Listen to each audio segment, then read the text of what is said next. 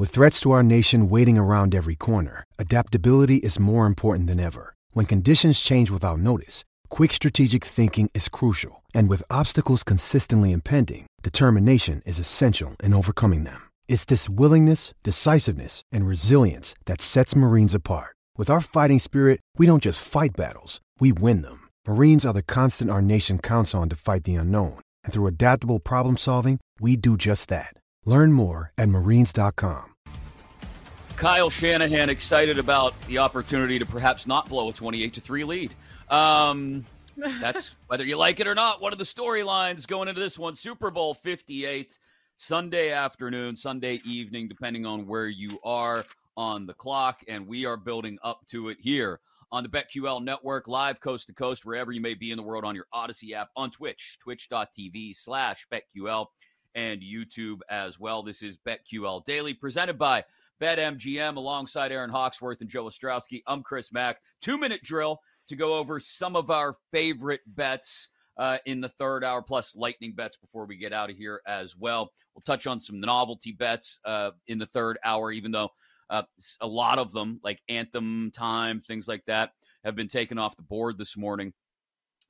Plenty of game bets, player props, touchdown scores. Let's start to dive into everything we've talked about over the last 12 days, guys, and what we still like about these plays, what we maybe have turned our backs on since we first cast a glance in their direction. Some BetMGM insights coming in. The most bet player props include Purdy over 12.5 rushing yards, Pacheco over 67.5 rushing yards, and no surprise, Travis Kelce over 70.5 receiving yards. Most bet player to score a touchdown, Kelce as well. Most bet player to score the first touchdown, Kelce.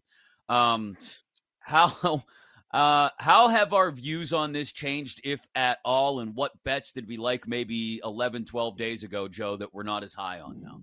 Yeah, I wanted to start there because this is one I think everybody liked, and anytime I listen to any media, I think everybody else likes it too. So yeah.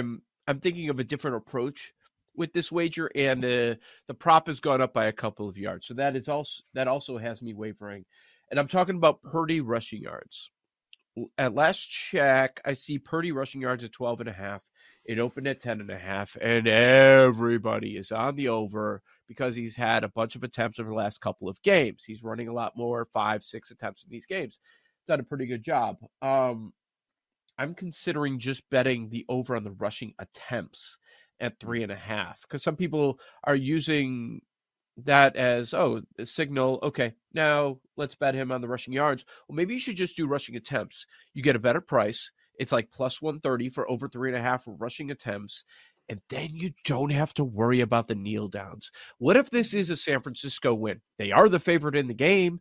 And do you remember 2020? The Mahomes kneel downs? He was above the rushing yards. It was a winner if you bet on Mahomes rushing yards. And then the last three plays of the game. Kneel down, kneel down, kneel down for negative 15 yards. So in the end, that's a bad beat. Mahomes goes under because they were winning in the game. They're the favorite. There's a chance that Purdy takes 3 kneel downs to end this game and that you're above it, and then you end up going under. But look, if it's rushing attempts, you're in. You're locked in, man.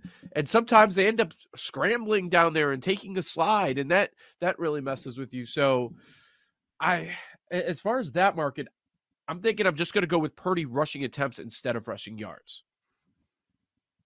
I think that's great. And I have heard people on both sides of that Purdy rushing prop too. Wasn't Jason Logan on under? He was on under? But we've talked now to some so people, many people, maybe I'm confused. Yeah. I know. I heard Jackson Chelsea mention the over too. I'm like, oh no, this is getting too far. This is just too much. Another thing that people seem to be split on is, I've heard a lot of, some Debo unders, Ayuk. Like, they're kind of flip-flop. Some people like Ayuk unders or Ayuk overs, and the opposite with Debo. Yeah. Okay. Have you guys decided anything? I ended up doing over on Debo receptions and his rush yards. I bet that at 13.5. Now it's at 15, 16.5. But I don't have a super strong opinion. I think over the course of the last 2 weeks, I've just slowly been placing bets and had quite a few more than I planned. Building. The card gets bigger and bigger every day. So two things. One, on Purdy, it's interesting if you look during those games, that 3-game losing streak in the middle of the season, when we all had our questions about Brock Purdy coming out of those games, he was running the ball more really than he did at any other point. He had 5 for 19 1 week, 6 for 57 in the loss to the Bengals. And then it cooled off again for the most part, especially down the stretch. They kind of tried to protect him from himself. You think maybe they were having thoughts of the NFC Championship game last year, thinking, man, we got to protect ourselves. Purdy's got to be healthy for the playoffs because, yeah, he might be a game manager, but we trust him to manage the game more than Sam Darnold or anybody else for that matter. But then they got to the playoffs, and they said, well, it's the playoffs. We're going to empty the chamber. 6 carries, only for 14 yards in the Lions game, or in the Packers game. In the Lions game, 5 for 48. I really do understand that philosophy that I've heard so many people talk about this week, in that, hey, it's the last game of the year. There's nothing to keep him healthy for. Both in his thinking when he's back there in the pocket, as well as Shanahan's thinking and getting him out there on the move. So over in attempts definitely makes sense to me. As far as Ayuk and Samuel go, and I think, we've had several people in the last 2 weeks say, hey, this is kind of a binary scenario here. It's Ayuk or Samuel. Unless you're one of the few people in the universe that thinks it's going to be a Niners route, or maybe conversely, Niners are scrambling to try and come back and throwing it all over the yard. It's one or the other. And so I understand, like Noops brought this up earlier, Daigle brought it up, L'Jarius Sneed against Brandon Ayuk. Okay, I get that. But look where Ayuk lines up. Ayuk lines up in the slot as much as he does on the perimeter. And I got to believe Shanahan is going to do everything he can to get Ayuk away from L'Jarius Sneed. He trusts Debo Samuel to make plays regardless of where he's lined up in the formation. Ayuk, we're going to scheme him open if we can. We're going to work him inside and over the middle and maybe inside out at times. So I still like Debo under receptions. I think it's 4.5, right? Debo under receptions. And I like Ayuk. I still like the longest reception over 24.5. I think he's going to hit for one big one. I don't necessarily think he has like a 6-catch day and goes off for 85, 90, 100 yards. But Ayuk having one big play, whether it's a long reception or a play in the red zone that scores, I still like that because I think they're going to be creative. He's played well in the playoffs, and Shanahan's going to do what he can to move him around and get him open, Joe. Okay. So I'm on the other side of that. I agree with the people. It's funny, and it makes perfect sense, actually, that people are taking a stance. Look, that's a terrific Chiefs pass defense. Both are not going to go off and kill the prop. So it's probably going to be one guy goes over, one guy goes under, and we're seeing a lot of that, which I find really interesting. So if I'm going that route, I would go Debo over, Ayuk unders. And you're right. Look, Shanahan's not going to be like, oh, let's just put him up against Snead the entire game and give him a goose egg and not mix things up. But yeah, like he's going to move guys around. That's what he's going to do. But yeah, I mean, 2 weeks ago, we were concerned about Debo. Everybody was concerned about Debo, and he balled out. He was the best receiver on the field for them that day. So yeah, I the way you feel about Ayuk is how I feel about Debo and how he's going to scheme things up for him. So it's really interesting as far as that goes, because I agree with that premise, though. Like, both guys are not going to have huge days. It's probably going to be one or the other along with McCaffrey. Yep. I ended up going over on Debo on 2 props, the receptions and the rush yards. The rush yards is inconsistent, though, just thinking that maybe this will be a game where he can go over the 13.5. So I don't have any Ayuk.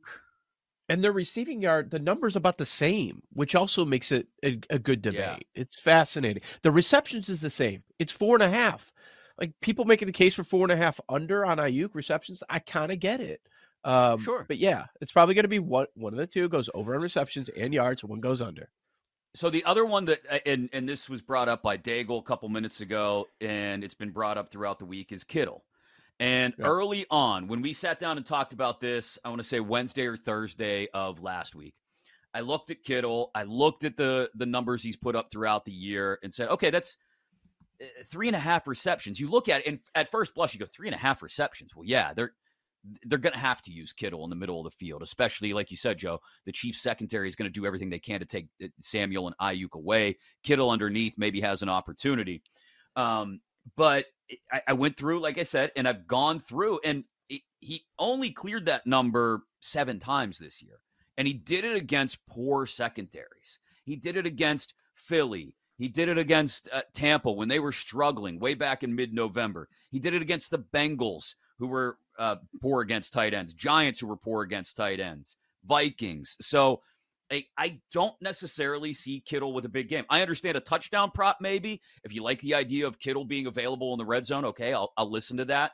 But I think I'm still on my Kittle under 3.5 receptions, and I will have to sweat that till the very end, especially in the game script I've built in my head where the Chiefs win by a single possession. Well, now I'm sitting there, just fingers crossed, knocking on wood right down to the very bitter end because, yeah, it's entirely possible Kittle could have one drive where he goes over that if that's the way the game plays out. Yeah, it's just the injury. Is that a thing? Or is it gamesmanship? Is it something to be concerned about? Because that is a low number. So I was just talking about tight ends. It's, it might be it's probably going to be the most popular player prop out there. So the Kelce number is finally climbing. We've been waiting for a week and a half for this to happen. I think we're at 71.5 now. It was 69.5 last week, and it's still BetMGM is 70. Somewhere in 70, 72 range, right? Yeah. BetMGM is 70.5. It's a little juice, but I'm not concerned about it. Look, 12 straight playoff games. Kelce, 71 receiving yards or more. And a lot of times it's a lot more. I know you want to talk about Joe Public, the Chiefs. I mean, this is more. Who's betting Kelce unders? Is anybody? Even the most contrarian bettor. I don't. The same people who are mad about how many times Taylor Swift is going to be shown. Those same people are betting Kelce unders. I guess that's it. Yeah, Kelce over 70.5. I still like that. He's going to get his. I mean, we know about the target share, especially how he's played of late. And teammate-wise, MVS longest reception. So that's gone up a yard over the last week. But still, it's fine at 13.5. He's got a 32-yard catch each of the last 2 playoff games.